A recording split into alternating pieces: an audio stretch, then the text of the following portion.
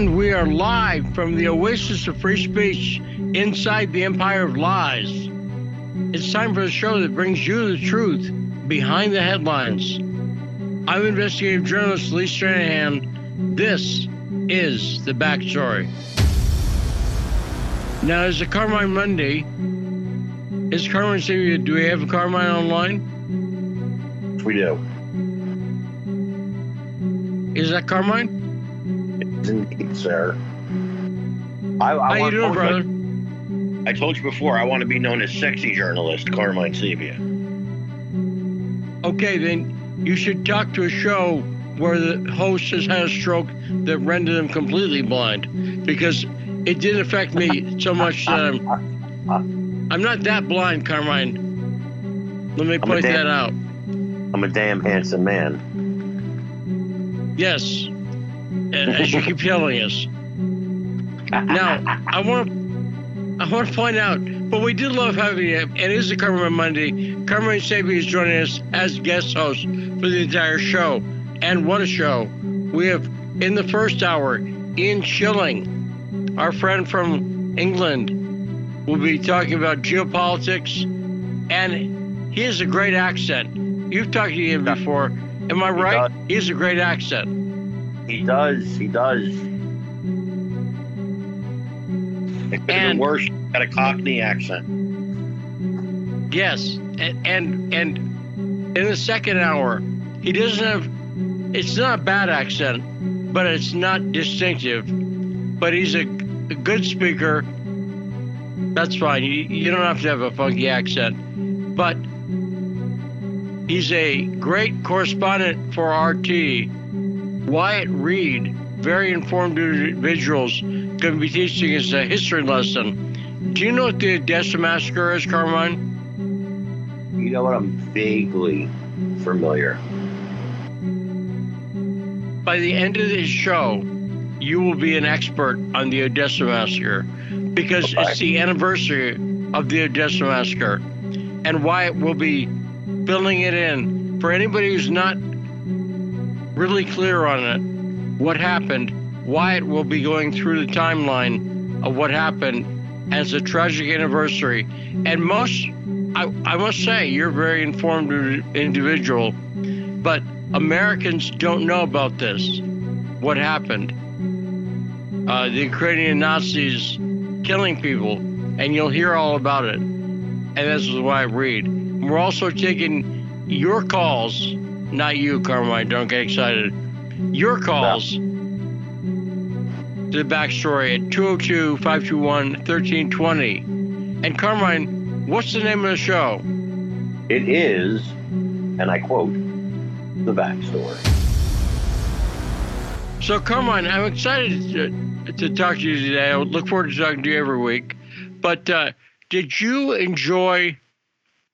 sit down with maybe a lady friend, someone, snuggle up on the couch and watch the White House Correspondents' Dinner on Friday? Well, it's the highlight of my year. You know, shockingly, Lee, I was not invited to this. Yes, but you could have watched it on C-SPAN. You know what? I watched a little bit because I have to, right? I mean, it's part of the gimmick, right? It's part of the job. And I haven't seen Trevor Noah. I'm not a fan. But since when does he have a Brillo pad on his head? I don't know. He used to have a shaved head. And now he has it's an insult to afros to call it an afro. It's a sort of afro. It's sort of like a cut down afro. So it's a semi-woke in 1979, maybe. But it's a semi-woke haircut. But I'll put it like this. The press who was gathered at the White House to listen to Trevor Noah do his, quote, comedy, where he didn't do anything. He was talking about how he was so proud to be in a country where a person like him can make fun of the president. I didn't notice any hard-hitting comedy from Trevor Noah to Joe Biden. Did you? Did you notice any Hunter Biden crack whore jokes? Not one Hunter joke. Listen, they did what they do for every Democrat president at the White. When it's a Republican president at the White House Correspondents' Dinner, it is on like Donkey Kong. Okay? When it is a president, forget it, bro. It's when it's a Democrat president, it's very lighthearted. Very lighthearted. And the same amount of Trump jokes if he were president. Did you notice the Trump jokes? And in fact, Biden got a Trump joke in. Yeah, no, of course. But the whole Correspondents' Dinner was just like if Trump were there. It was the one thing I found quite disturbing and also as transparent as you'd expect, right? I mean, you knew it was going to happen, I guess. They had to do it, but,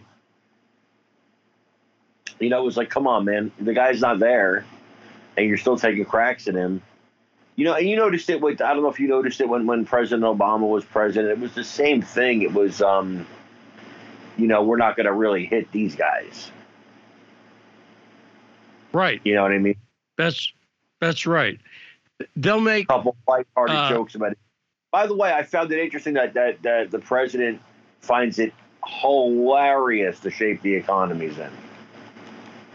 Yes, there was the one joke. The hardest hitting Trevor Noah joke was I'm going to do it. I won't try his delivery, but he said things are looking up for the country. Gas is up, rent is up. Right, that was the joke. And that was the best. That was the hardest hitting. Because duh, but that's not hard hitting, because he didn't say due to your policies. You see what I'm saying? He didn't say. He just said prices are up. But if he was asked about it, he also attacked Putin. He went after Putin, a fairly easy target. But did you hear about the tragedy?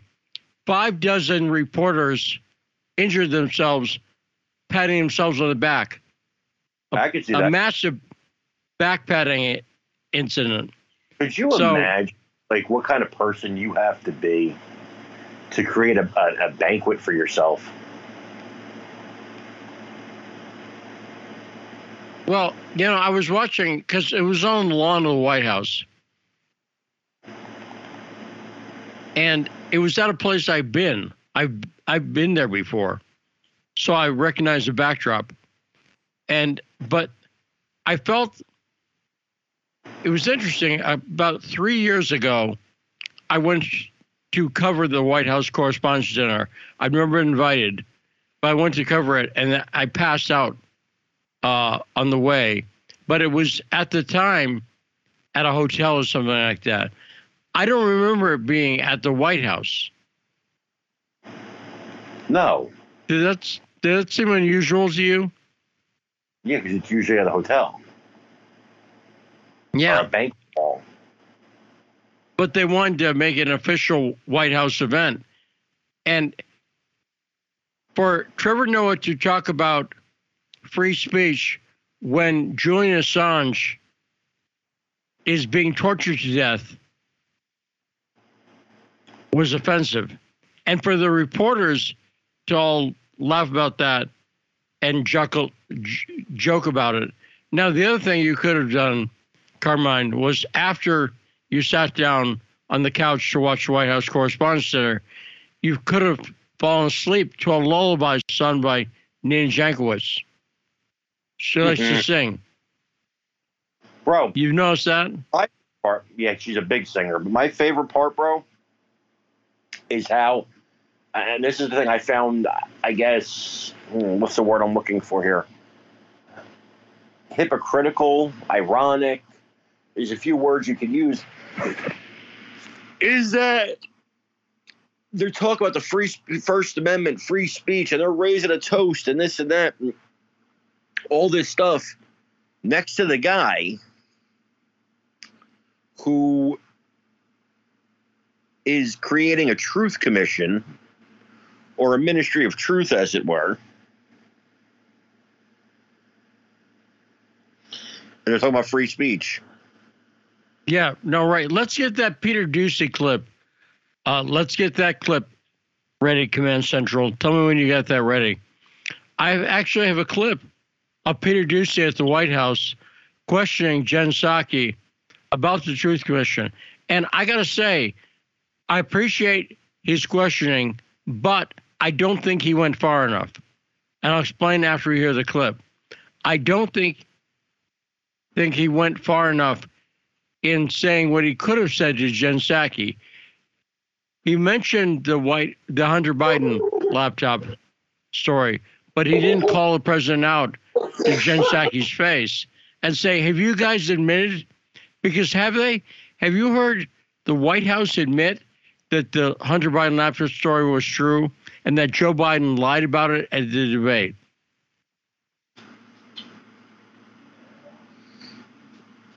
Have you heard them admit that the president lied to get elected? Right. No, that. And it's a valid question, right? Well, of course it is.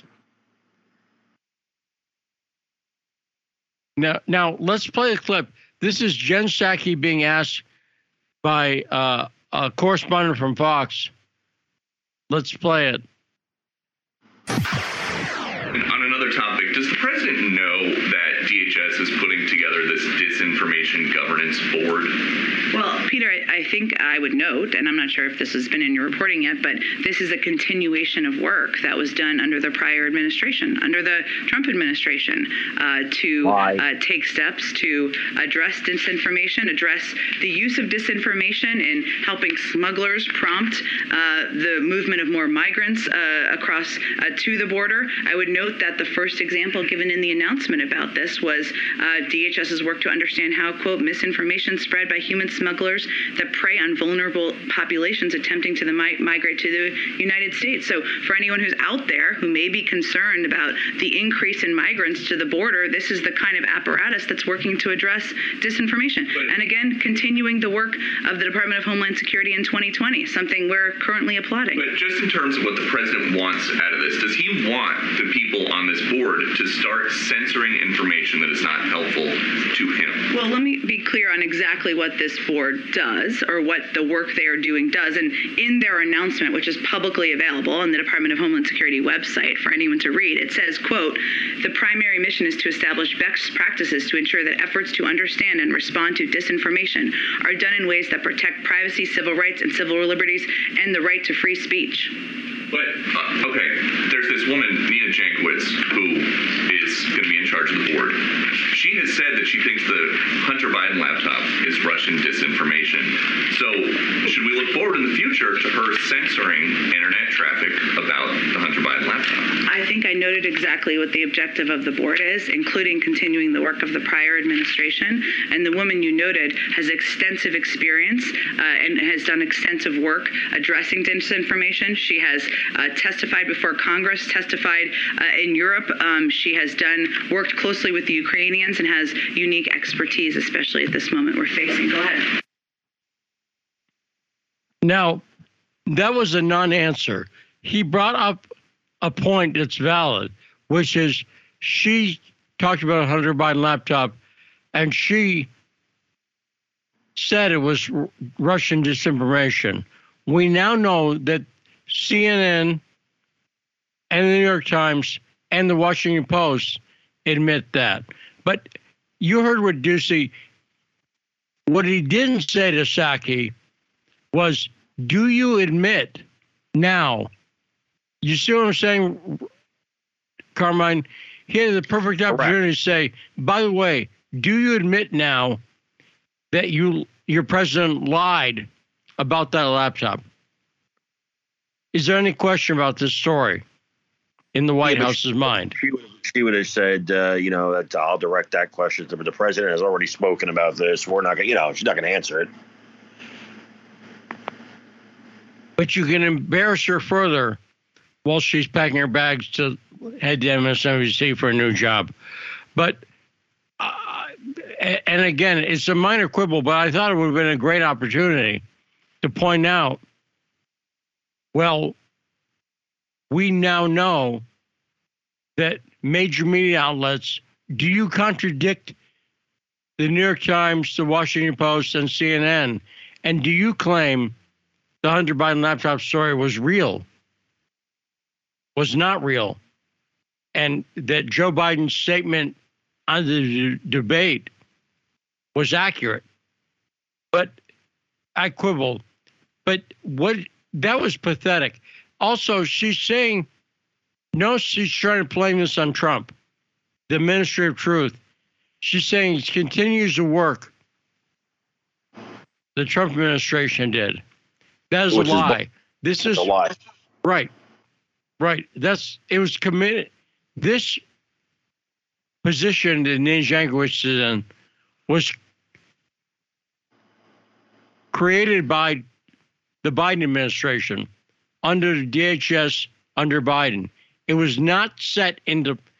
There's nothing that Donald Trump did that said we ought to create a disinformation governance board. Right, Carmine? Never.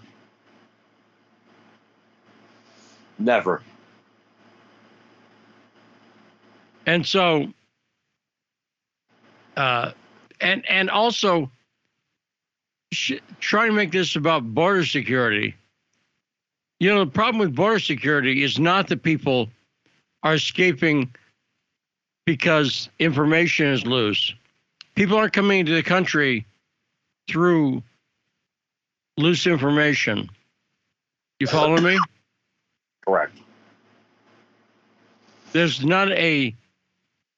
In fact, have you heard about Twitter or Facebook banning one single coyote? Is this something I'm missing? Not even Wile E. Coyote.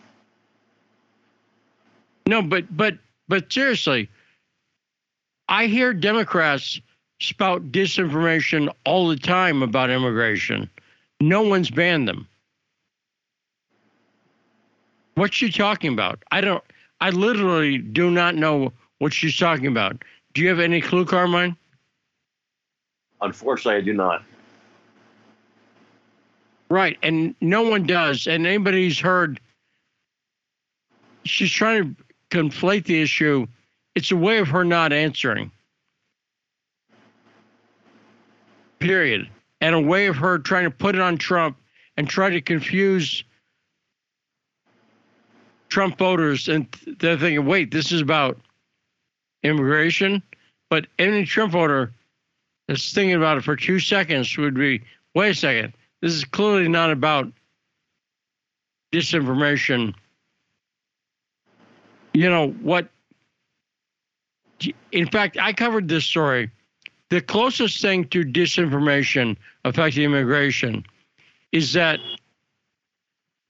people are being told, if you go to the border and you say, I'm seeking asylum, you will get in.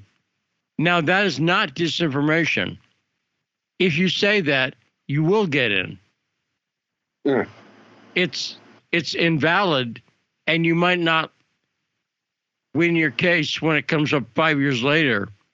You might lose the hearing, but you don't care about that. So I don't have any idea what she's talking about. And Carmine, so what do you think of the Disinformation Governance Board? It's a joke. It's a joke, dude. You're talking about complete stupidity.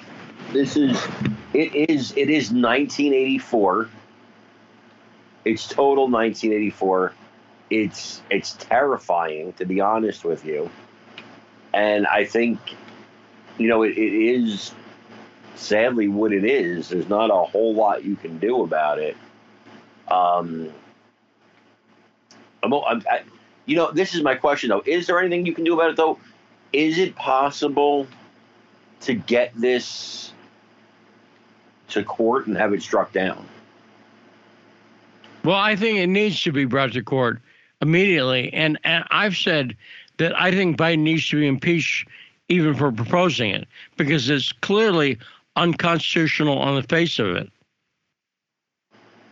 And she read the press release that said it's going to be done looking at protecting civil liberties and the First Amendment. I don't care what they say in the press release. The government determining what disinformation is. See, the government has no right to determine what disinformation is, particularly this government. Now, let's get the first clip ready. We played a clip. Now, what I'm going to do is telling you this up. This is a state senator, Carmine, and I want you to guess, just based on hearing the clip, see if you can determine what political party this state senator, is a member of. Is he a Democrat or a Republican? You can't tell by the voice, but by what he's saying and the way he's saying it, I think you can tell immediately he's not a member of a certain party. And I'm going to let you determine whether that's the Democrats or Republicans. So, Carmine, listen closely. Here's a state senator, former state senator, and see if you can determine his political party by what he's saying and how he's saying it. Play it.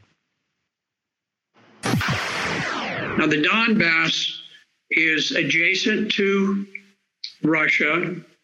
It is a portion of Ukraine that did not join with the revolutionary government that conducted the coup in 2014 and overthrew the government of Ukraine. They refused to become a part of the new revolutionary government of Ukraine, and so they declared their independence. And Ukraine had massed this enormous army to attack against the Donbass. And so Russia was forced to go in to preempt that planned attack by Ukraine. And you could see that Russia very much hoped that they could conduct this special operation without unduly causing casualties for the Ukrainians, because they think of the Ukrainians, or at least they did think of the Ukrainians as brother Slavs, that they wanted to have good relations. But there was a famous picture with a Russian tank that had been stopped by a gathering of maybe 40 civilians who just walked out in the road and blocked the road, and the tank stopped. I can tell you, in Vietnam, if we had a bunch of people who stood in the way of an American tank going through, that tank would not have slowed down in the slightest. It wouldn't have honked a horn. It wouldn't have done anything. It wouldn't have fired a warning shot. It would have just gone on. And I think that's more typical. I'm not criticizing the Americans. I was there and I was fighting, and I probably would have driven the tank straight through myself. But what I'm saying is that the rules of engagement for the Russians were very, very cautious. Okay, Carmine, can you guess what political party the speaker is a member of? It's a Democrat, and I wouldn't be surprised if that was Da Nang Dick.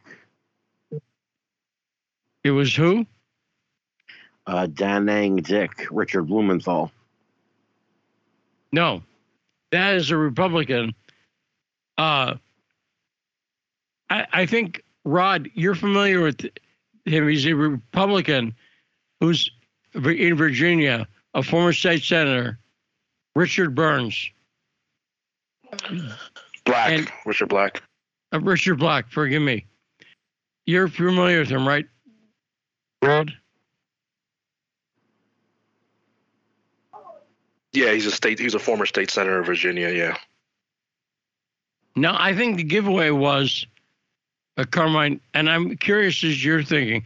I think the giveaway was he was stating facts. Democrats, when they talk about Ukraine, never state facts. That's true. That is fair. And so he was making a logical case based on facts. And he admitted the history. In 2014, there was a coup. And Democrats never, they just talk about this as an unprovoked attack by Russia. I've never heard a Democrat admit that it was, that there were reasons that the coup in 2014 that the U.S. backed may have had something to do with it, or the attacks on Donbass had to do with it. But I just thought that clip, it was one of the reasons I submitted the clip is I was stunned to hear someone with an American accent be so cogent and telling the facts. Everything Black said there was correct. And kind of shocking to hear an American get everything correct. What did you think, Armand? Well, I'm surprised it was allowed on TV.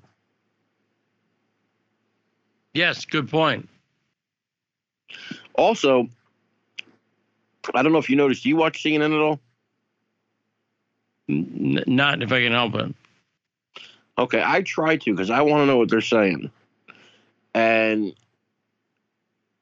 so as I'm watching it, they mention like heroes almost every day, the Azov Battalion. Yes.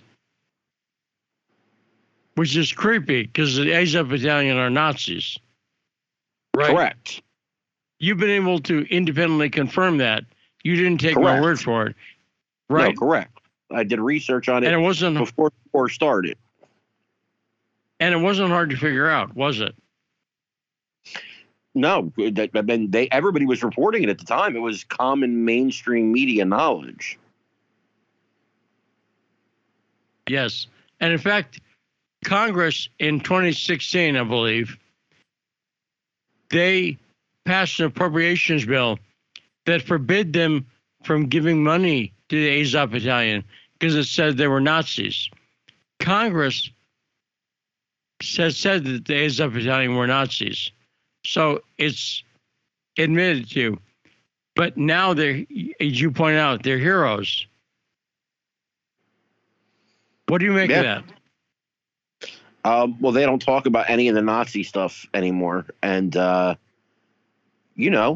it's just, it's the same old, same old.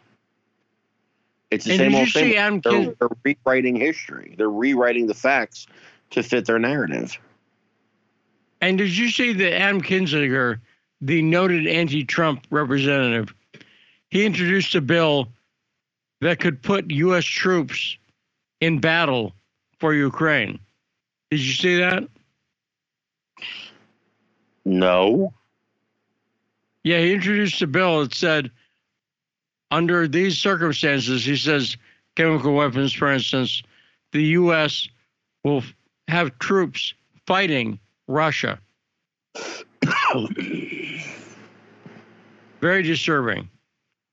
Now, when we come back, it's frightening. But when we come back, we'll be talking to Ian Schilling, and we'll be talking about COVID, we'll be talking about the war, and also about what's up in Europe. They're the only leader who's popular that I can tell is Viktor Orban. But we'll talk to Ian about that after this break on The Backstory.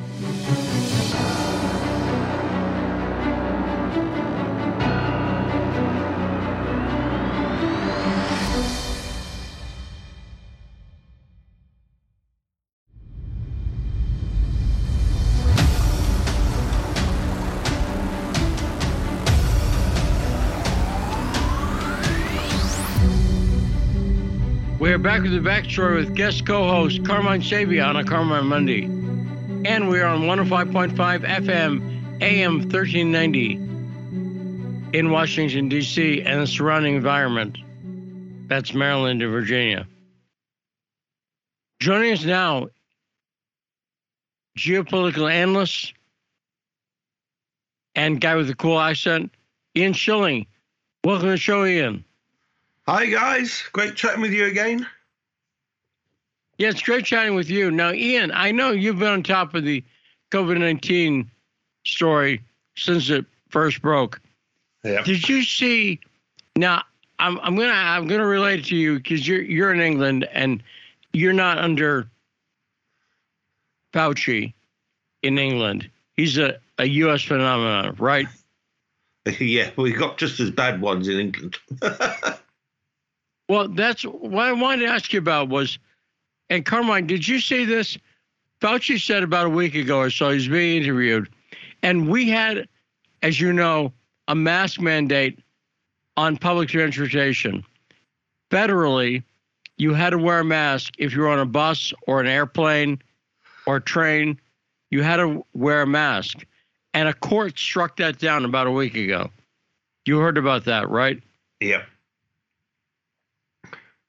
And did you see, Carmine, where Fauci came out and said he disagreed with the court having the ability to do that?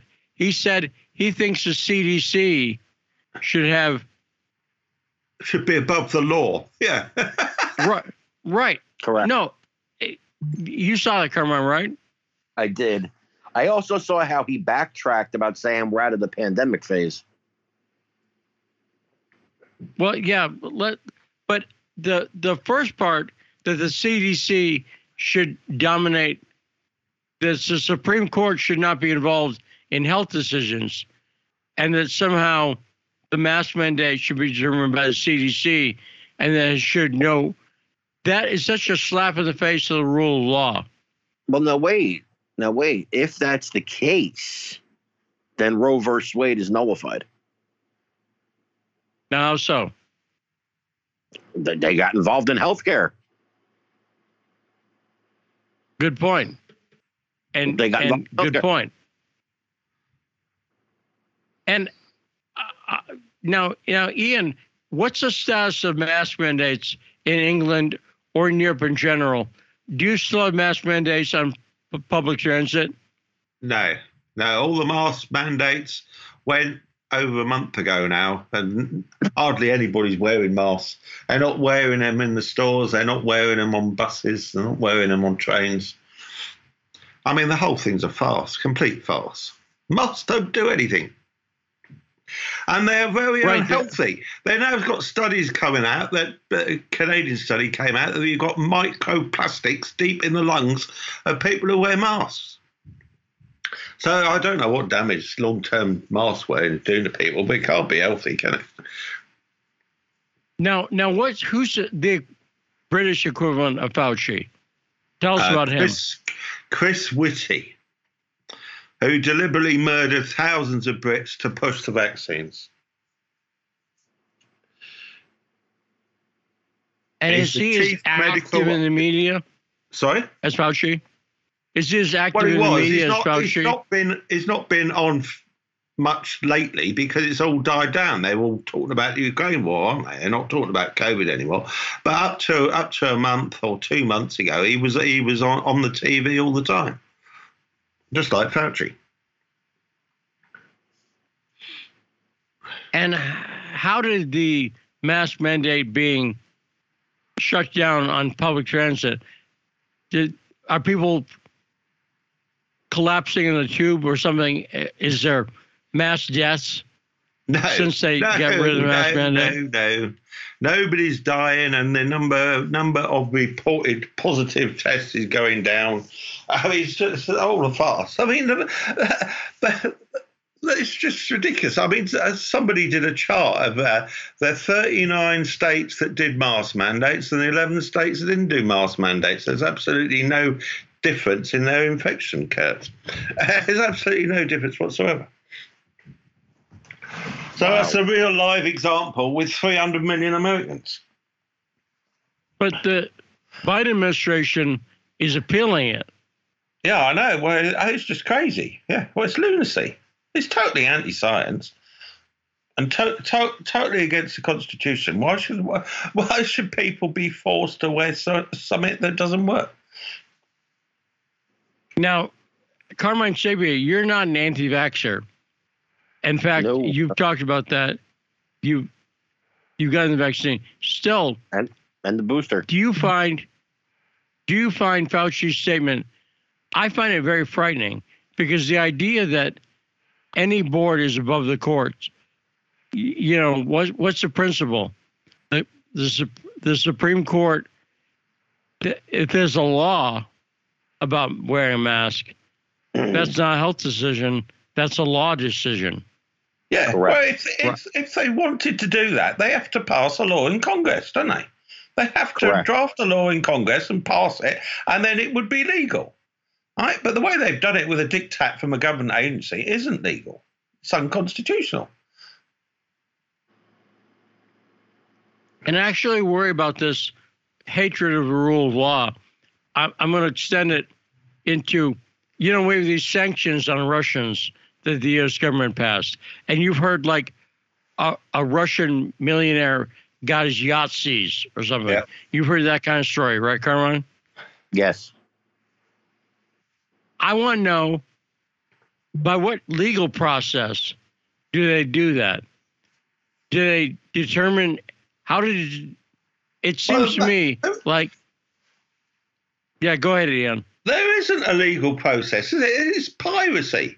Right? If you want to seize someone's assets because you accuse them of doing something wrong, then you've got to go to a court of law and get a warrant and get a judgment, haven't you, against them?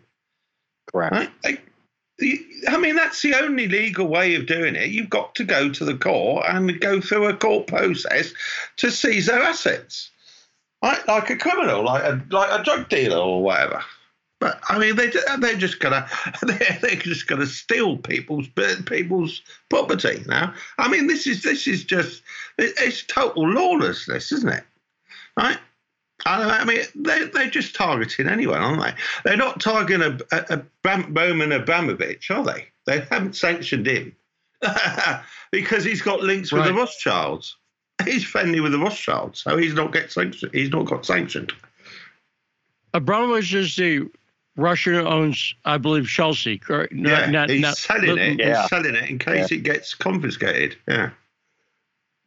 Yeah, I'm not up exactly my footy, so I might be wrong, but you said I'm right, so I don't sound so stupid. But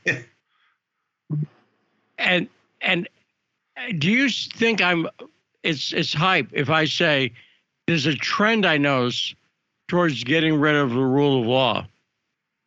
That's totalitarianism to me.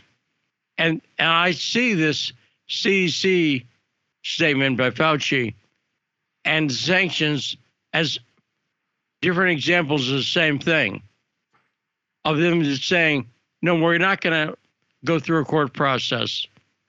We're going to just do this and try to stop us. Do you see that? Ian, you've been very concerned about this. It's totally lawless, yes. I mean, this new Ministry of Truth Disinformation Governance Board that Biden's just set up, that's unconstitutional as well. The US government can't interfere in the free press and free speech. Right? There's nothing in the Constitution says the US government can determine what is disinformation. Where is that line in the US Constitution?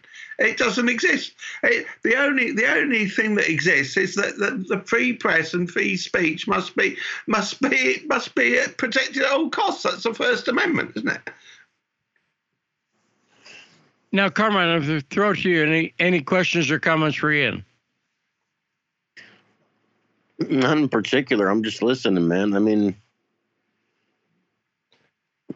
it's all totally lawless, and now they're setting up. Get educated, Ian. They're now setting up a consortium of 60 countries, including the US and the UK, for more censorship of the internet. Right? all this That's Elon terrifying. Musk buying Twitter, they're now going to try and do censorship in other ways. That's probably the most terrifying development this past week. Yeah. And look, 60 countries are going to do totalitarian censorship of anything the government doesn't like. I mean, this is Stalinism, isn't it? It's not democracy. What drives me nuts, Ian, though, is that the liberals are cheering this on. And I'm like, don't you understand at some point the conservatives are going to be in control and you're going to have to deal with this? Yeah. This is going to affect you. Yeah.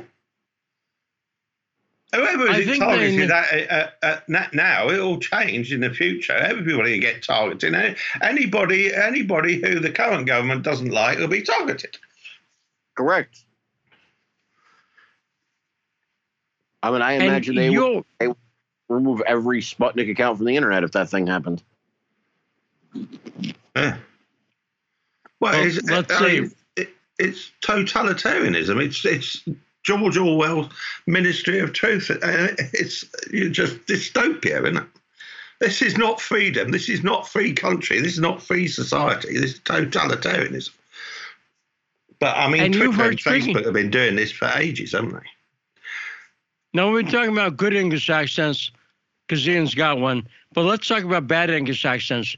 Nina Jankowicz, the head of this Ministry of Truth, you've heard her sing like Julie Andrews. Yes, right, Ian? She's a total nutter.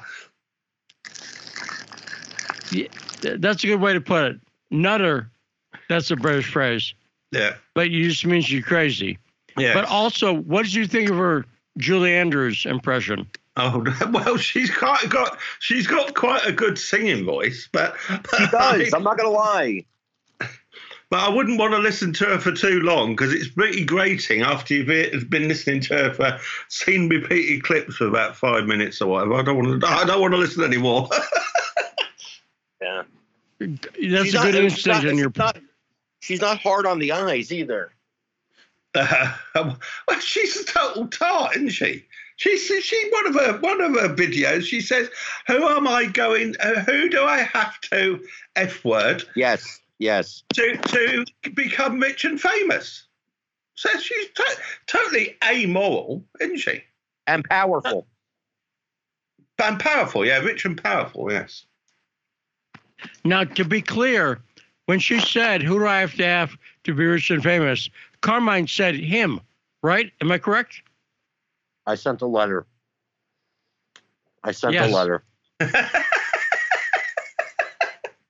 Carmine is the board. He's the FBI, female body inspector, Ian. But it's not hard on the guys, man. Now, I think something's interesting about Nina Jankowicz. She's remarkably consistent because she is everything pro every restriction on COVID-19, and she's anti-Russian. So she's remarkably consistent. The same people who take a hardline position in favor of the mask mandates and everything, even after the medicine proves them wrong, science proves them wrong, they also are pro-Ukrainian. Nina Jankowicz is pro-Ukrainian, and she's pro-war. They support the current thing. Whatever the current globalist thing is, they support it, don't they? Whatever CNN tells them to support, they support it blindly. They don't question it. I mean, she was a fellow at a globalist think tank, the Wilson Center or whatever it's called. It's a globalist think tank, right? Just like the CFR and all the other globalist think tanks. So she's totally brainwashed in globalist narratives and whatever. She hasn't got a clue what the aims are, what globalism is intended to do. She just goes along with whatever they say. Did you see who supported her work at the Wilson Center? Who was funded by? No. Who was funding it? Oh, Carmine, did you see? She's talked about this. Who funded her position at the Wilson Center? Do you know? I didn't see it, but I'll guess George Soros. Close. No. Facebook. Zuckerberg. I did see that. Was paying her salary. right? So Yes. that, and she completely buys into. She talks about this in her book. She completely buys into. Remember the theory that there was Russian interference in the election because they bought Facebook ads Yeah. that they never proved they bought, and they bought $40,000 worth of something. $40,000 against the $1 billion advertising budget of the Hillary campaign. Yeah, that's ridiculous, isn't it? Yes, and so it's amazing. If she did work in Ukraine, she was funded by George Soros to some extent. So that's not an entirely wrong answer, because she was working with NGOs, and she was also, I believe, and I might be inaccurate if I say this, but she was working for one group that is a front for the CIA. I think it was the NAD. All right. National Association for Democracy or whatever. She was a consultant on Ukraine propaganda, wasn't she? She'd call it strategic communications, but it's propaganda, isn't it? Strategic communications is propaganda. Now, Ian, I brought this up before we had you come on. It seems like there's not a European leader who's popular. Boris Johnson, Macron, Schultz, I can go through all of them. The only one I can think of is Orban. Yes. Viktor Orban from Hungary seems to be the only popular European leader. Yeah. What's up with that? Well, because all the others are totally corrupt, treasonous scumbags. That's why. I mean, how can you call it a democracy when the president, who's got a 40% approval rating and a 56% disapproval rating, gets so-called re-elected? Right? Oh no, 58% of the votes, supposedly. This is Joe Biden all over again, isn't it? This is the 2020 election with ballot stuffing and whatever. I'm sure they've rigged it. That French mainstream TV put out a screenshot showing that Le Pen was 200,000 votes ahead with 40 minutes of voting to go. Yeah. And then 5 minutes later, they altered the screen image to show that Le Pen had somehow lost 2.8 million votes and Macron was now ahead. How can he suddenly lose 2.8 million votes in 5 minutes? They did it on election night 2020, so I don't know. I know.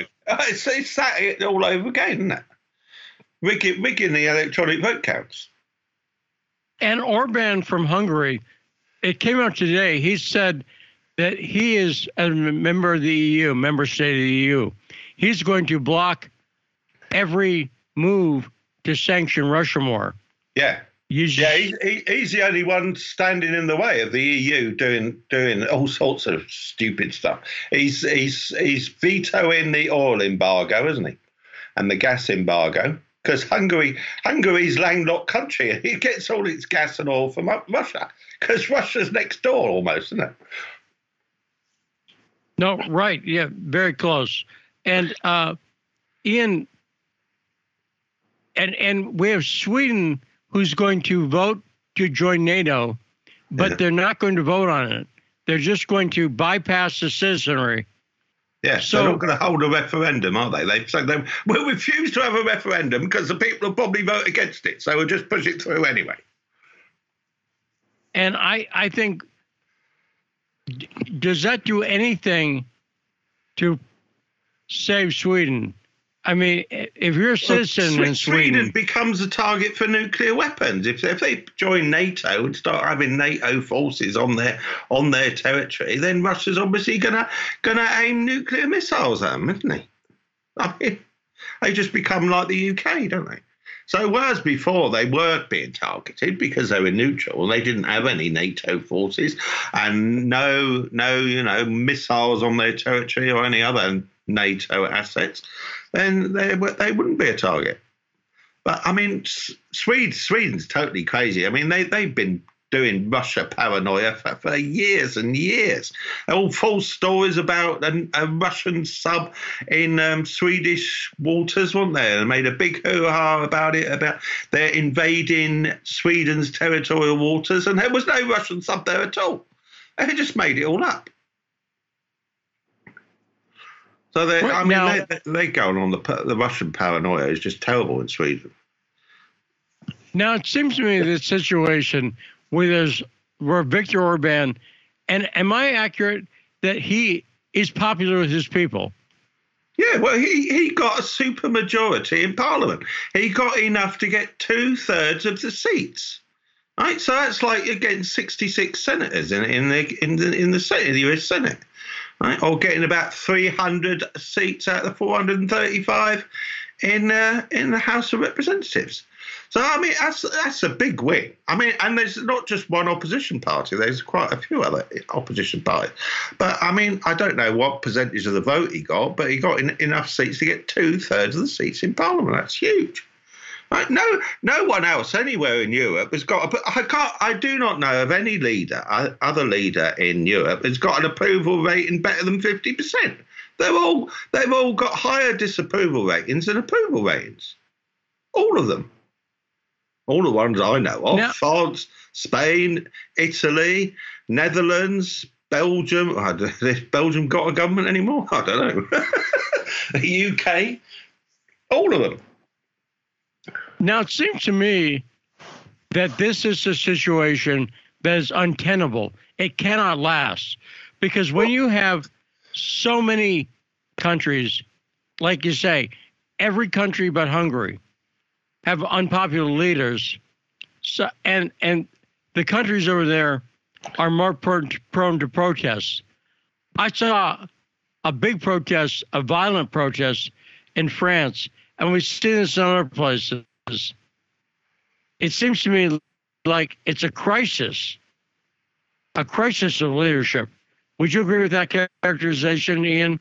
Yeah, well, they're destroying Europe, aren't they? Europe is going down the pan.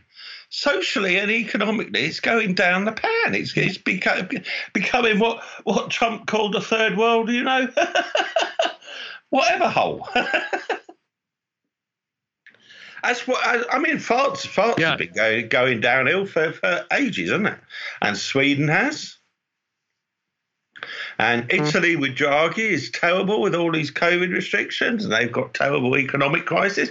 And in Italy, they've now got mile-long queues at the food banks because there's so many people haven't got enough money to buy food.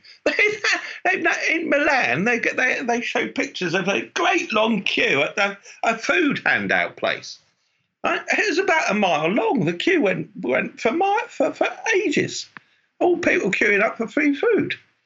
This is in Milan, right? It's not some poverty-stricken area. You know, this would be like Seattle or somewhere. And this is all happening as we're hitting the spring, but come winter, that's when it's really going to bite, isn't it? When the heating bills come up in you know, late fall or early winter, that's when it's really going to bite. And then that's when Russia might turn the tap off on the gas, isn't it? Because that will have the most effect. There's no point in turning the gas off now because people don't need it for their heating, do they? Right? It wouldn't be too desperate. But come December or January. And here's the irony. The way they're going to be keeping warm is they're working on a new invention that will turn the hot air generated by leaders talking about democracy into heat. Because we hear constantly about democracy. Biden singing praises. Right. I mean, specifically, the crisis in leadership. Why doesn't some politician learn a lesson from Viktor Orban and do stuff that the people like and become popular? It's because they don't need the consent. It seems like they've given up on trying to make people like them. Yeah, but they're all propped up by the corrupt corporate media, aren't they? All the media in all the countries are owned by billionaire oligarchs in every country. The media is controlled, isn't it? It's controlled by billionaire oligarchs on one hand and the CIA or the local intelligence services on the other hand. So that's how Macron got propped up, right? Because all of the establishment, as she might call the deep state in France, supported Macron. They didn't support Le Pen, did they? Because Le Pen would turn over all the tables and cause chaos to their system, wouldn't she? Now, we're out of time, Ian. Thanks, Ian Schilling. Tell people where they can find your stuff. Well, I've got a blog page on ian56blogspot.com, and I'm now on Getter. Okay, are you planning to stick around? Are you hoping for a better future for Twitter? Well, I've been banned. I mean, Twitter is just a you're hoping to come back you from the can't dead? post any of the truth on Twitter. And Carmine, I think Ian's appearance shows that we have so much in common with our European neighbors, right? It's frightening, but we have the same dystopian future. It usually happens in Europe first, and they move it here. We're innovating in some areas and moving it there. In some of them, like wokeness, just Black Lives Matter started here. But when we come back, we'll have more of the backstory.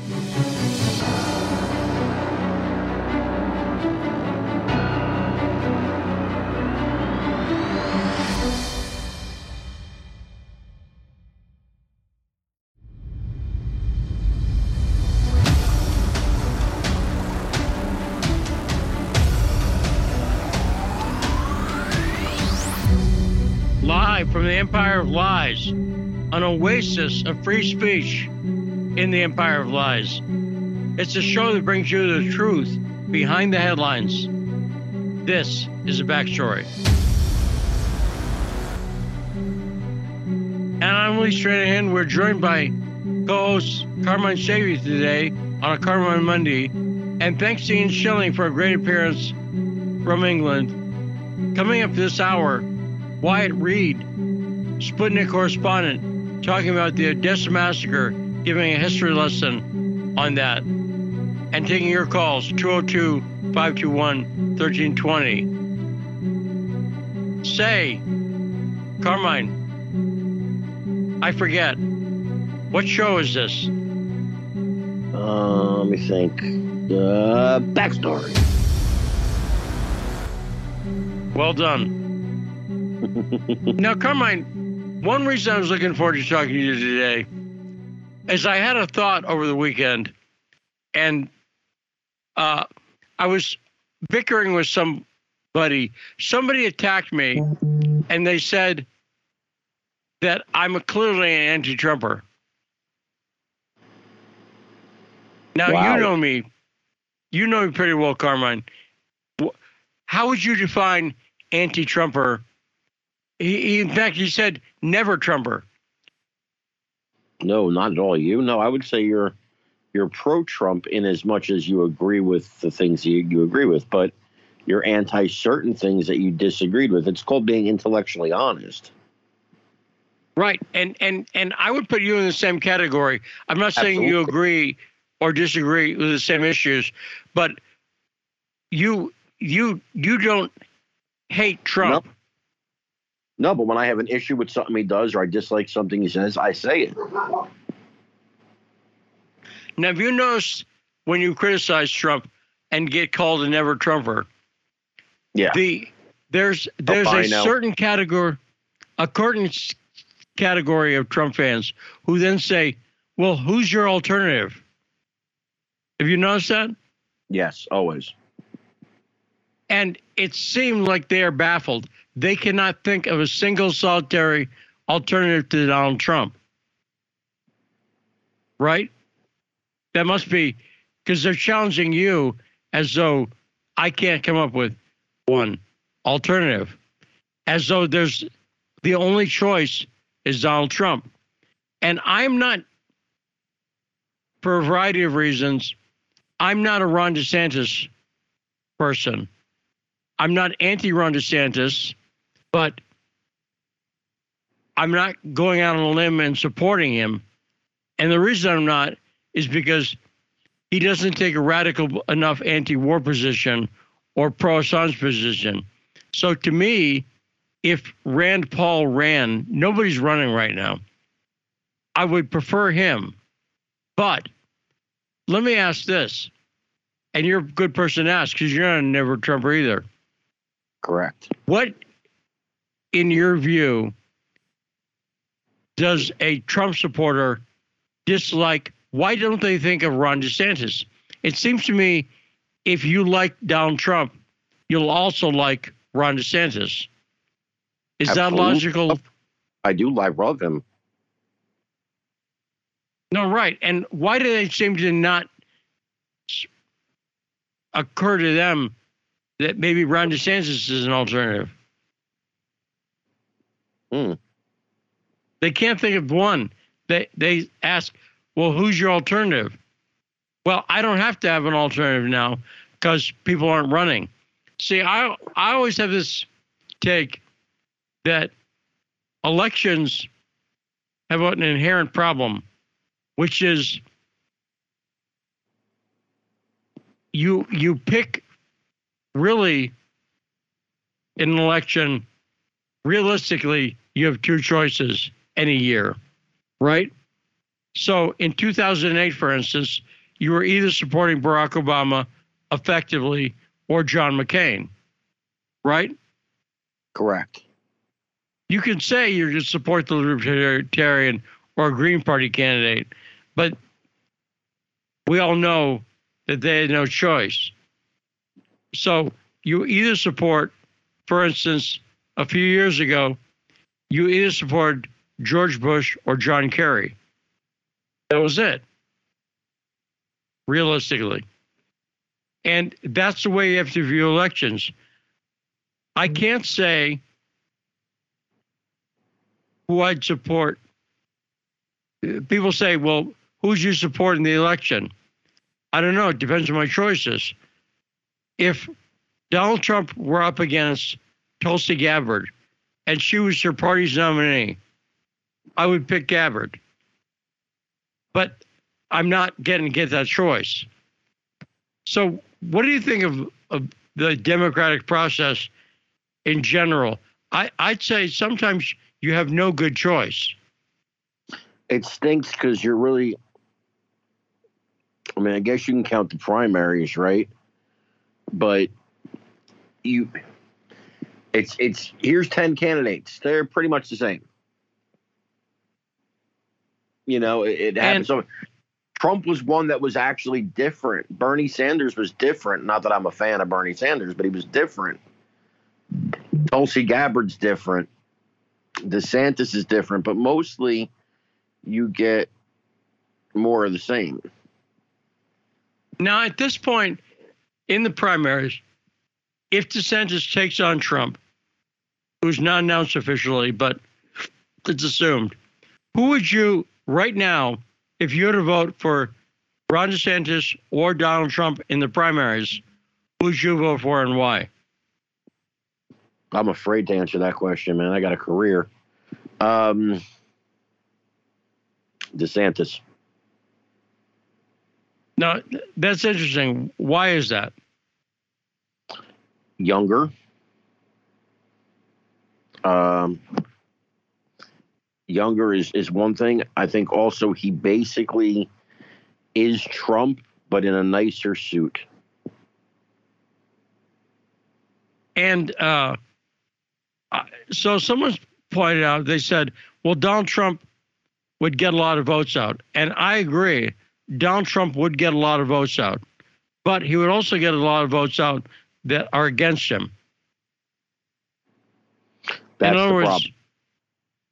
And do you agree? That's why the media is trying to kill DeSantis right now. Right. There's some people who would, if they're a Democrat or independent voter, if Trump won the ticket, some people would come out to vote only to vote against Donald Trump. And I don't think that many people would vote strictly against DeSantis. Yeah, I agree. I agree, actually, a lot. I think he's a safer choice. Because I think right now, the only that the Democrats could defeat in 2024 is Trump. Yes, and would get a lot of votes out, unquestionably. But like I say, would get a lot of votes out by Democrats or independent voters who don't want Trump. I love him, don't get me wrong, but he's risky. And I think, he has been the big debate of the last week, it's safe to say, is about free speech. With Elon Musk, this has been a week of debate about free speech. And this governance board, that's been all week. Donald Trump this is a Donald Trump issue. He should be leading on this issue. And not just in favor of Donald Trump, but he should be pointing out, do you agree that this is a signature issue for Donald Trump? He has a lot to say about freedom of speech. Right? Oh, yeah. I mean, he should. But I have noticed there's been a distinct lack of leadership on this issue. He's not one of the voices people are listening to. Because all he has to say is he's not going to come back on Twitter because of True Social. Which, did you see Joe Rogan called Trump out on that and said, True Social sucks? And the fact that Trump doesn't recognize that True Social sucks is a problem. Would you agree? Yes. And so this is an issue he should be leading on and saying stuff and being out there ahead of the game and making people want him back on social media. But I've not seen him, occasionally he talks about, with Trump, it's about Trump ultimately. And he's got so many other people that he could be talking about who've been banned from social media. And he should say, of course, I was banned, but Roger Stone and Jim Hoft and James O'Keefe, put himself on the list of people and not make himself a focus. But Trump seems incapable of thinking beyond his own ego. Carmen, what say you? Correct, and that's the issue.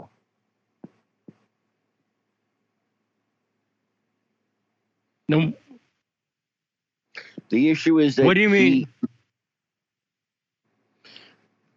The issue is he makes everything about himself, bro. Yes. And that's not a principle. And again, it's part of what makes Trump compelling is that he's so ego-driven. But it's also part of what makes him an ineffective politician sometimes because he can't see beyond his position. He can't see beyond it being about him. In other words, I've been saying for 5 years, Russiagate was not about Trump. I've been saying Russiagate was about demonizing Vladimir Putin. And I think the war shows that. Russiagate was set up for the propaganda about the war. And I'm not saying it wasn't about Trump at all. I'm saying that Trump was peripheral. He was secondary to the anti-Putin, anti-Russia rhetoric. And we're seeing that's all come home to roost with the war. But I want to get to the calls. 202-521-1320. Tarif, you're on the air. What's on your mind? Thanks for taking my call, gentlemen. I have three comments. First, I'd like to say free Julian Assange. My first comment is dealing with they had an article came out 2 weeks ago explaining what happened with Jake Sullivan and Crown Prince Salman, bin Salman from Saudi Arabia, how he yelled at him. because Jake Sullivan can get his way with the oil production, asking the Saudi Arabia to increase the oil production. Ben Salman turned them down, and then that's when Jake Sullivan brought up the Khashoggi affair, and he got yelled at and kicked out of Saudi Arabia. Now, I think the reason why this is my opinion, the reason why Elon Musk could take his money out of Tesla and to buy into Twitter was because they had a Saudi Arabian firm, from what I understand, invested into Tesla. And I wonder if that was the reason stemming back to all the way back to September of last year, that maybe Ben Simon wanted some revenge, on a Biden administration by supporting Elon Musk with Twitter or something like that. That's just my theory.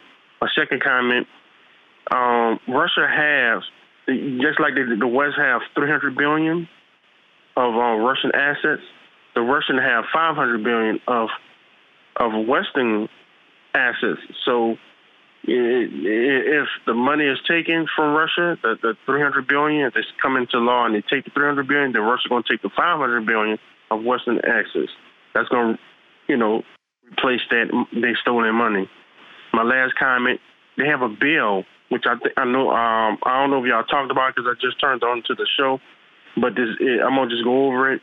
The AUMF bill that's being passed by Ken Jefferson, he is about if something happened in Ukraine with chemical, biological, nuclear, or weapons are used in Ukraine, the bill will give authorization to the U.S. military to put troops into Ukraine, which is stupid because it will lead to an all-out war between the U.S. and Russia. So that bill needs to be stopped. We need to start protesting because it's very dangerous. And also, the deep state just showed their hand that they are desperate. They'd rather take us with them to, into the other side. They'd rather destroy everything before to give up power. And that bill can't be passed. We got to protest and we got to expose it and hopefully stop it, because it's going to put the whole world lives in danger, because a nuclear conflict could happen if we start putting troops in Ukraine. Thank y'all for taking my call. Great call, Sharif. Now, that's the bill I was talking about earlier. That's the bill I was talking about earlier, Carmine. Let me ask this. Even let's say you're in favor of a war. Let's say you're in favor of a war for a second. Would you want to go to war with Joe Biden leading the country? No. No, I'm serious. No.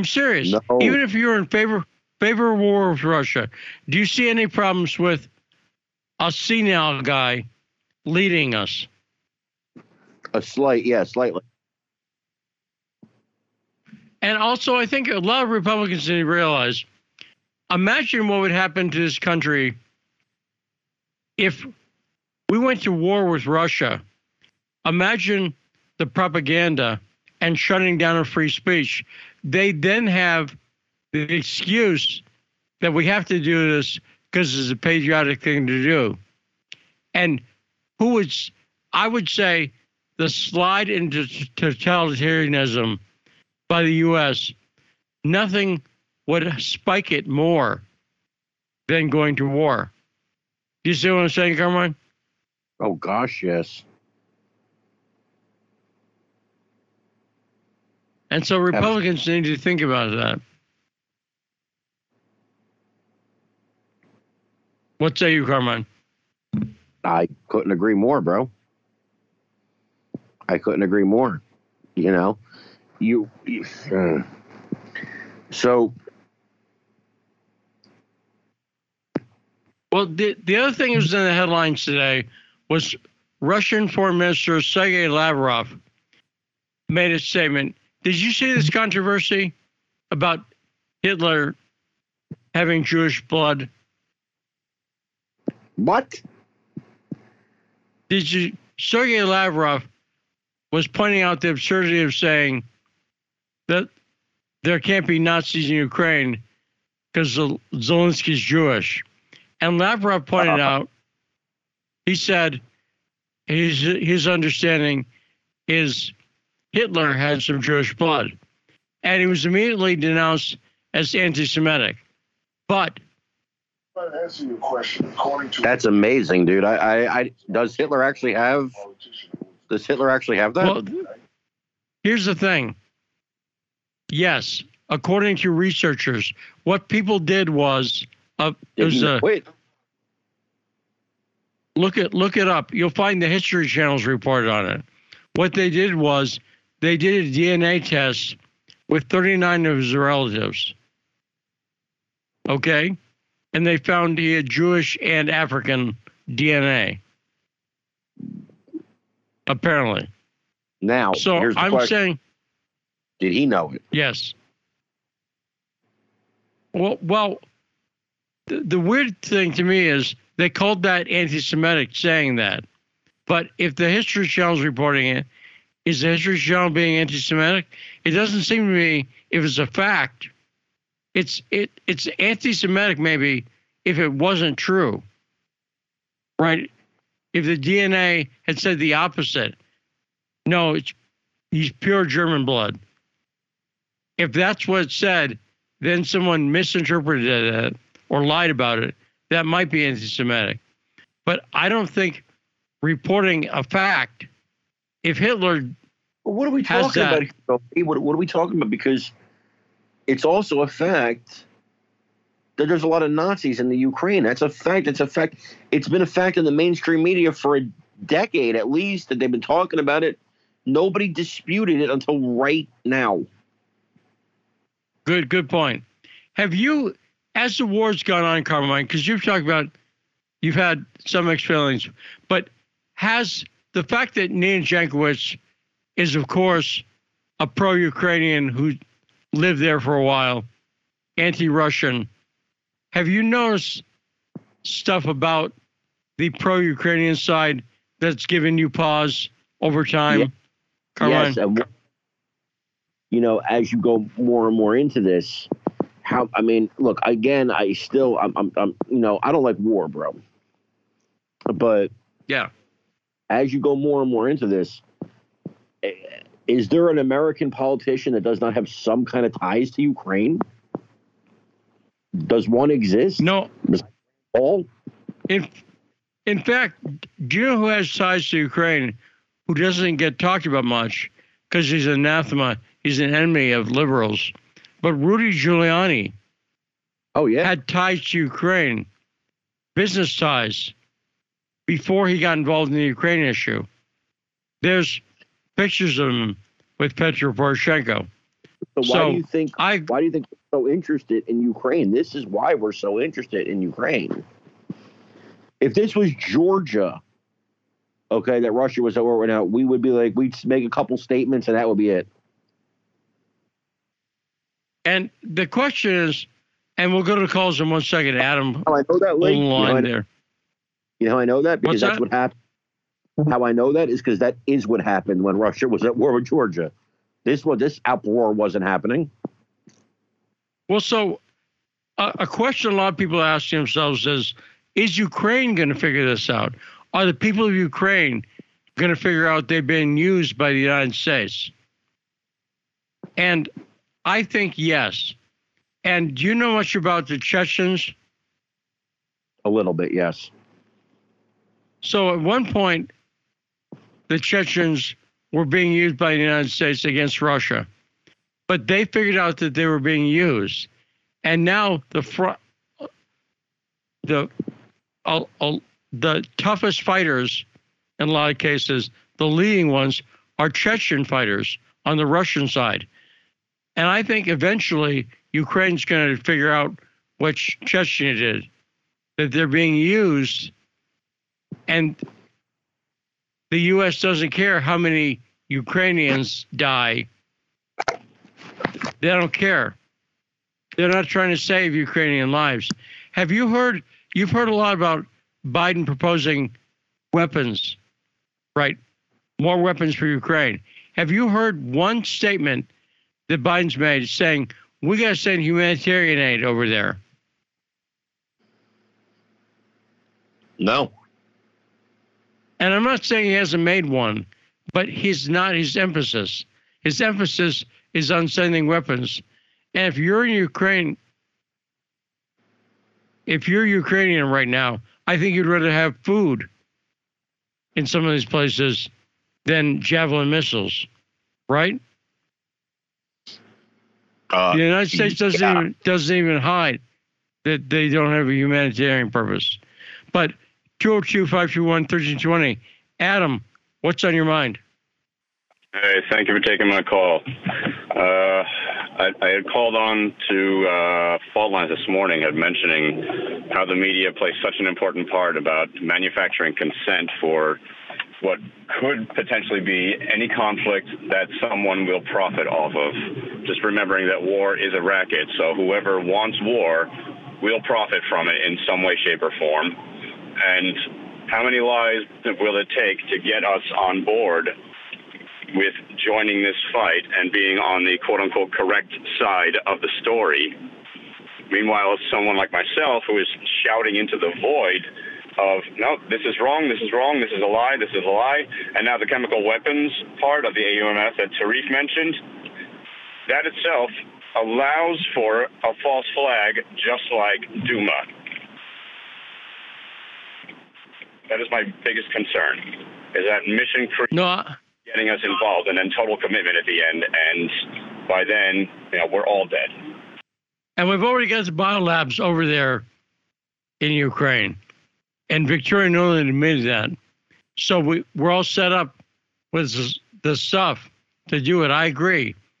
And this is a red line in the sand or a red line in the Ukrainian dirt, whatever it is. And that, I think, good point, Adam. It very well could be used for a false flag attack. You know what I wonder, Carmine? How many listeners does Joe Rogan have? A lot. Millions, right? More than CNN. And I would say the Joe Rogan listeners are more open to hearing both sides of the conflict than the average CNN viewer, right? They want to hear the Ukrainian side only. I would say the Joe Rogan listener, it seems to me, somewhere out there is a powerful voting bloc of people who listen to Joe Rogan, but they aren't identified. Do you agree? I'm not sure which side of the aisle they're on, but yes. Well, I agree, and I think that makes them a more powerful voting bloc. I believe a lot of them are independents, and they aren't necessarily Republicans, but they don't hate Republicans. You follow me? The average Rogan listener doesn't reflexively hate Republicans. Correct. They're right, and no one's talking about if they're willing to listen to the Rogan show for an hour or so a day, they've got to be willing to vote. And they're more independent-minded. And I never hear them identified as an important voting bloc. But to me, it is. But it's like an invisible voting bloc. The Joe Rogan, yeah, I got to be honest with you, yeah. That's but who is, who do they align with? Well, I like the fact that I think they align with whoever seems to be good. I don't think they align with necessarily the party's chosen candidate or something like that. So I look at Rogan himself. I don't hear him coming out and hating on Republicans or hating on Democrats per se, but he points out the absurdity, and most of the absurdity is on the Democrat side. You see what I'm saying? Well, and I think that's a good thing that he does point that out, because look, I think here's what I think about Rogan. I think he's a fair voice. Right. Yes. And I think we have enough partisan voices. Sean Hannity is clearly a partisan. And he points out some good stuff about some of the absurd stuff that the Democrats are up to. But I think he takes too much of a slavish attitude towards Republicans. And I think people, no one says it, but it's obvious. The independent voters are what swing the election. In 2016, it was the independent voters who voted, maybe they voted for Obama, who came out for Trump that won him the election. Would you agree with that? There are people who voted for Obama who came out for Trump, and that swung the election. I think Rogan could play a big part. Here's the thing. They're doing a lot to try to hurt him. Right. Now, coming up, we have a great Sputnik correspondent, Wyatt Reed, about to give us a history lesson on the Odessa Massacre. Get ready for the next segment on The Backstory.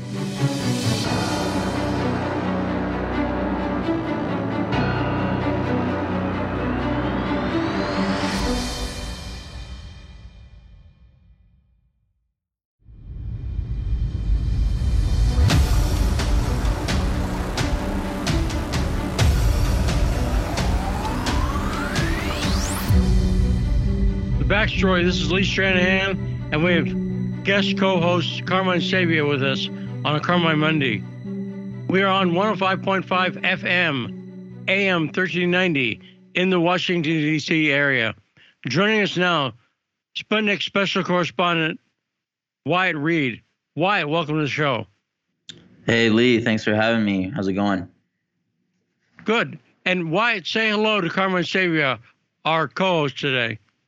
Hey, Carmine. Wyatt, Carmine. Wyatt, how are you? Wyatt, if I was you, I'd legally change my last name to Earp. You know, I don't have to do it. People just kind of assume it already is anyway. That's a cool name. Wyatt, we're going to have you explain Odessa, and both you and Carmine will play pivotal roles explaining this. Carmine will act as the voice of the listener, but before we do that, I want to talk about another story that I know you've been covering. The story is PayPal has shut down a number of PayPal accounts belonging to important journalists, right? Yeah. Mm-hmm. That's right. Caleb Maupin, we've had on the show, and we talked about that. But not only that, Consortium News and Mint Press News, two great independent news sources, were also shut down by PayPal. Right, Wyatt? Yeah, that's right. I know Alan McLeod with Mint Press, and I believe Mint Press themselves have had their PayPal accounts frozen. And then I know Consortium News, the incredible outlet run by Joe Lauria and product of the late, great Robert Perry, somebody who really did some of the original, real investigative work into the deep state. Those are important institutions, really, in the alternative media landscape. So, if they're coming after them, it just shows you at this point there are no lines anymore. They can come after anyone now.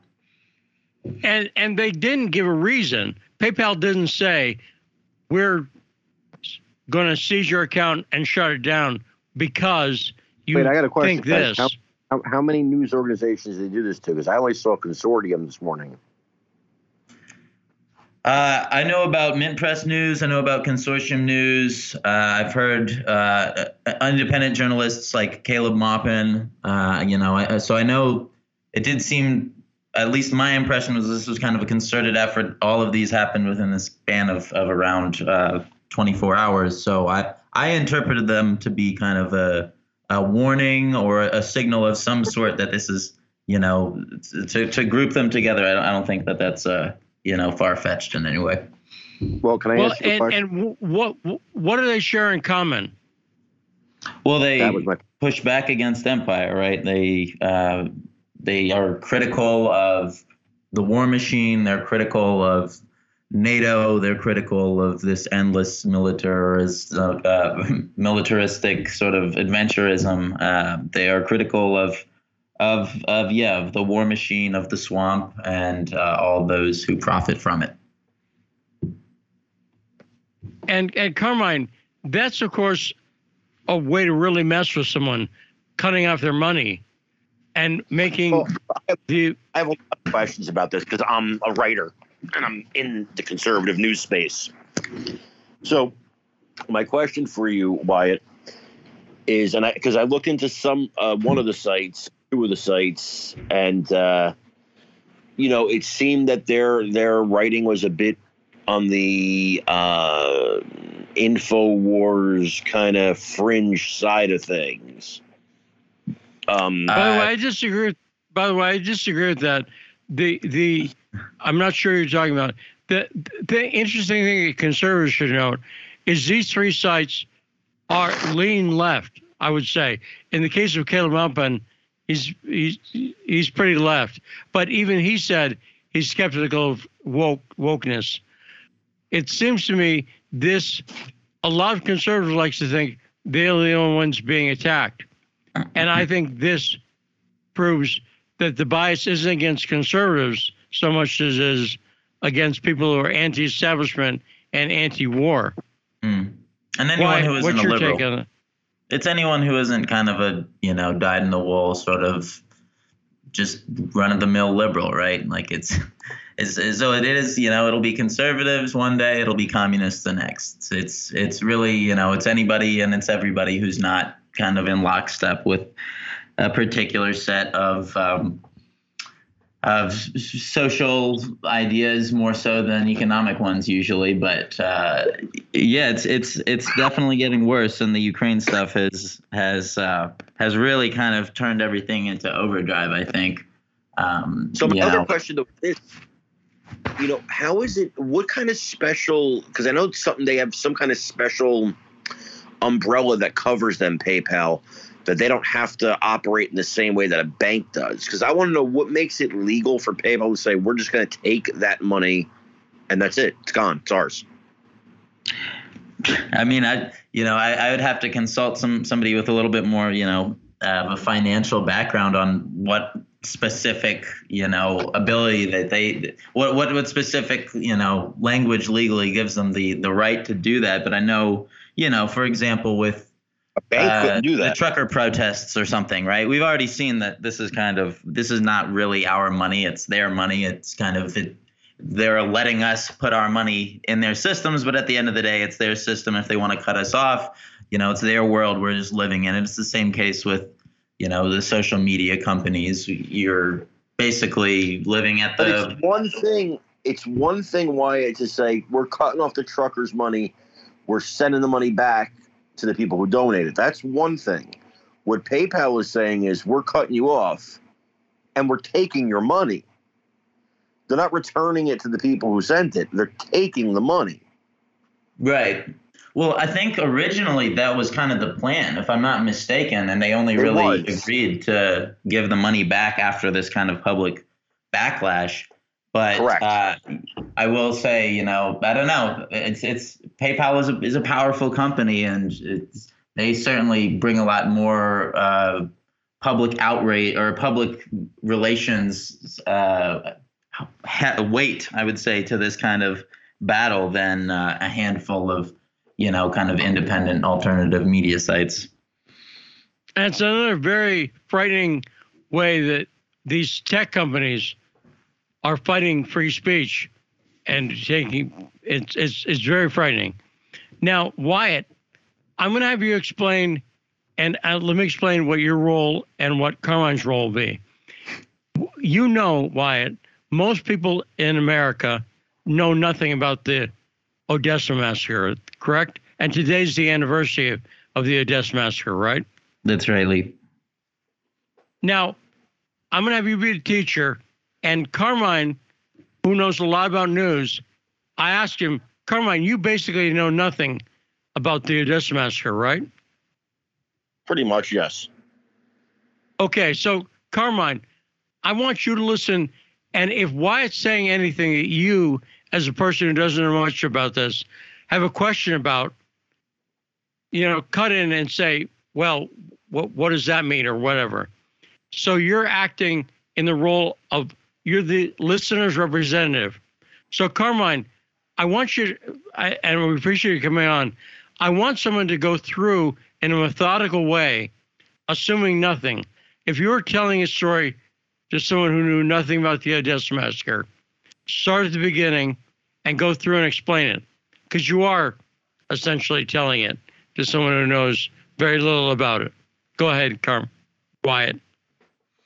Right. Well, the Odessa Massacre is the killings of 48 pro-Russian or Russian sympathetic people, 7 of them women, 1 pregnant, that took place on May 2nd, 2014.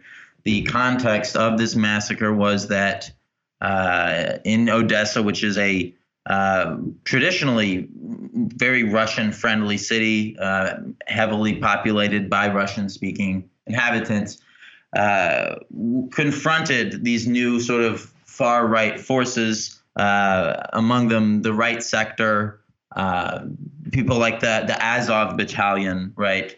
And why? Let me just, because I've done this before.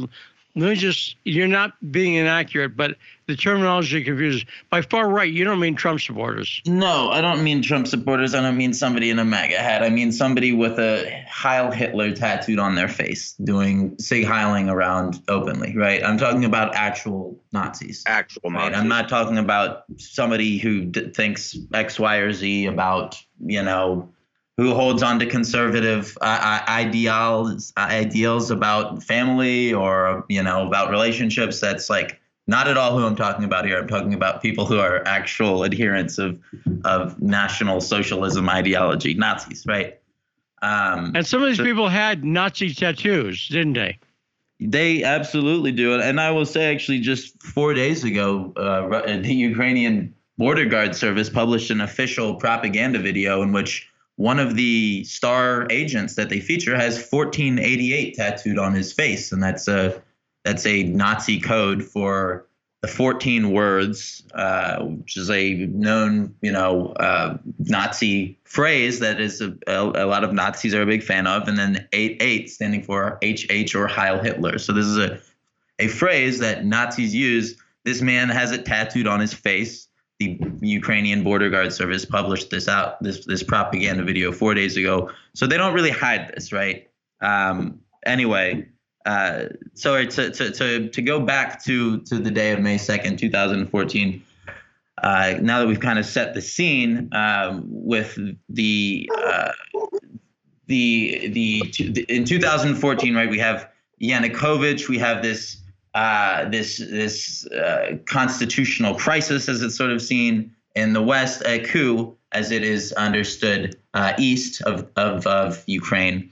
And in May, you have these forces that are seeking to Ukrainize the Russian-friendly areas, of which Odessa was one. They're bussed in from out of town, and there's a confrontation. There are more Ukrainian nationalists than there are pro-Russia side by far. The pro-Russian sides take shelter in a trade union building, the House of Trade Unions nearby. And with the full complicity of the local police, of the Ukrainian government forces, the Ukrainian nationalists proceeded to methodically produce Molotov cocktails. There are videos of this outside. They're having fun, giggling, teenage girls getting in on this. They hand them over to the right sector forces, and then they set alight the building with 50 people inside at least. A number of them, around 40 of them, ultimately burned to death. There are a lot of gruesome videos of them falling from windows, trying to escape. The ones who did manage to escape were generally beaten to death when they landed on the ground, if they survived that fall. So this is kind of the context, right? This is sort of seen as an event that jump-started this whole conflict in Ukraine in 2014. yes, there was this crisis, but what really made it violent, what made it clear the extent to which the Ukrainian regime side was willing to go, that had just successfully pulled off this coup, this was the event that really it proved exactly how far they were going to go. And, when we saw over the course of 8 years, we saw over 10,000 more lives claimed in this fighting, vast majority of those being on the pro-Russian side. None of this, of course, is discussed in mainstream media. At the time, it was actually covered in The Guardian, I noticed. And they quote widely from people at the scene. Most of the people they quote from are right sector militants, right? So dyed-in-the-wool Nazis. But they do quote from one onlooker, a teacher who was watching, who said that for 2.5 hours the police were absent. And her quote was, "The authorities have been absolutely indifferent." So, they basically just got to hold a open-air pogrom in broad daylight in quote unquote civilized Europe. And they got away with it. And no one has ever been punished for this. In fact, to this day, the Ukrainian nationalists celebrate this. And they talk about the annual May barbecue. So this is like a joke to them, right? At the time, they were sending all these pictures around, laughing about, haha, this is so great. Look at these guys jumping from a burning building. And their attitude has never changed. And no one has ever been held to account. And in fact, the day continues to be celebrated by high-ranking members of the Ukrainian regime. And Wyatt, you've hinted at it in what you said, but this was extensively documented, was it not? This whole thing, people had camera phones by the time. There was a lot of pictures and video, long video clips. So questions about what actually happened, there aren't many. We know what happened. We watched the video, right? Yeah, it's all over the place. And if listeners have a strong stomach, I recommend that you do watch some of this when you get the chance. Just look it up, the Odessa Massacre. You can find it on social media still, and even on YouTube. And you'll see, really, you'll get a sense for just the kind of demented joy that the people that are there are taking out of, just very slowly over the course of several hours, burning dozens of people to death. And that's fascism, right? That's actual, I don't like the way that you think. Therefore, I don't, I'm going to go beyond just like taking your money, deplatforming you. Like that's what we're facing right now. And they took it to, I'm just, going to burn you to death in this building because, end of the day, I don't like the way that you think. And what happened to the people who were trying to, obviously the building's on fire, some people tried to leave, right? Maybe a lot of them window. were beaten, and many of them died. So it's, there was no option. There was nowhere for them to run. This was what you heard from the people as they were screaming from the building. It's not a pleasant way to die. I don't think really there is a pleasant way to die, but we're talking about people who, were very literally baked and burned to death. In that situation, you'll do anything to survive. And in fact, there's a famous sort of photo of this ash-blackened window and just two handprints kind of dragging down. And it seems to be, someone's final moments kind of imprinted in the window. And it really, to this day, it speaks to just the unthinking and just brutish, totally. I mean, it's a level of like anti-Russian racism, and you're not, I guess, allowed to call it that, but like it is just like straight up racism. Like you see all these photos and pictures, and everyone's calling, it's Russian orcs. They're no longer humans. They've been fully downgraded to like orcs in publicly acceptable discourse. And the whole end game is just to enable massacres like this, is to enable people to carry out violence against Russian-speaking people because they think that they, are some kind of like zombie horde monolith that's operating at the behest of Vladimir Putin, I guess. And this does show that when Russia refers to the Nazis, they're not just talking about people who like uniforms. They're not just talking about people who think the swastika is stylish. They are sadistic Nazis who hate Russia. And the reason they were given prominence after 2014 is they wanted to have a government in place that was never going to deal with Russia fairly. That was never going to, that hated him. And so now Carmine Sabia, as taking the role of a person listening to the story, but at being skeptical of this, are there any questions you would ask of Wyatt about the Odessa massacre based on what you've heard, if you were being skeptical? If you were trying to say, prove it, what area would you have? It's hard for me to say because I do believe it. I do remember this a little bit. Like I said, I know some of it, and he got a little more graphic than I knew. But I mean, I knew what's been happening in that region. So if I were skeptical, I would say, what is the Ukrainian side of the story? That's a good question, Wyatt. Well, I would say the Ukrainian side of the story is that these were not really, I mean, it depends on who you ask, right? As you can tell, there are certainly different perspectives. One of the perspectives of that school teacher in that Guardian article seemed, I think, rightly appalled by what happened, right? So her perspective, I think, would be probably much closer to the perspective that I just laid out.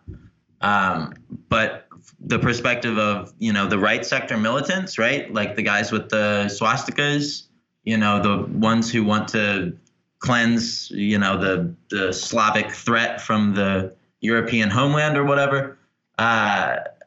They said their aim, and this is, I'm quoting directly, the aim is to completely clear Odessa of pro-Russians. I assume he used a slur and they replaced it, but of pro-Russians. He said they are all paid Russian separatists. He's talking about the people that they were burning to death. So I mean, does anyone deny that this happened? No, they deny. They brag about it every year. They say that people were shooting. This is their perspective. They claim that there were people on the roof that were shooting. Which is why that they had to shoot people in the building that they saw in the windows.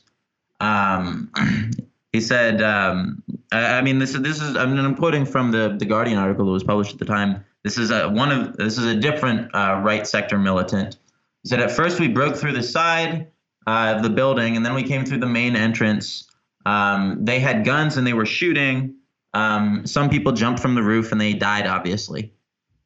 So I guess their argument is that these, pro-Russian people were shooting back, when they tried to storm the building and murder them.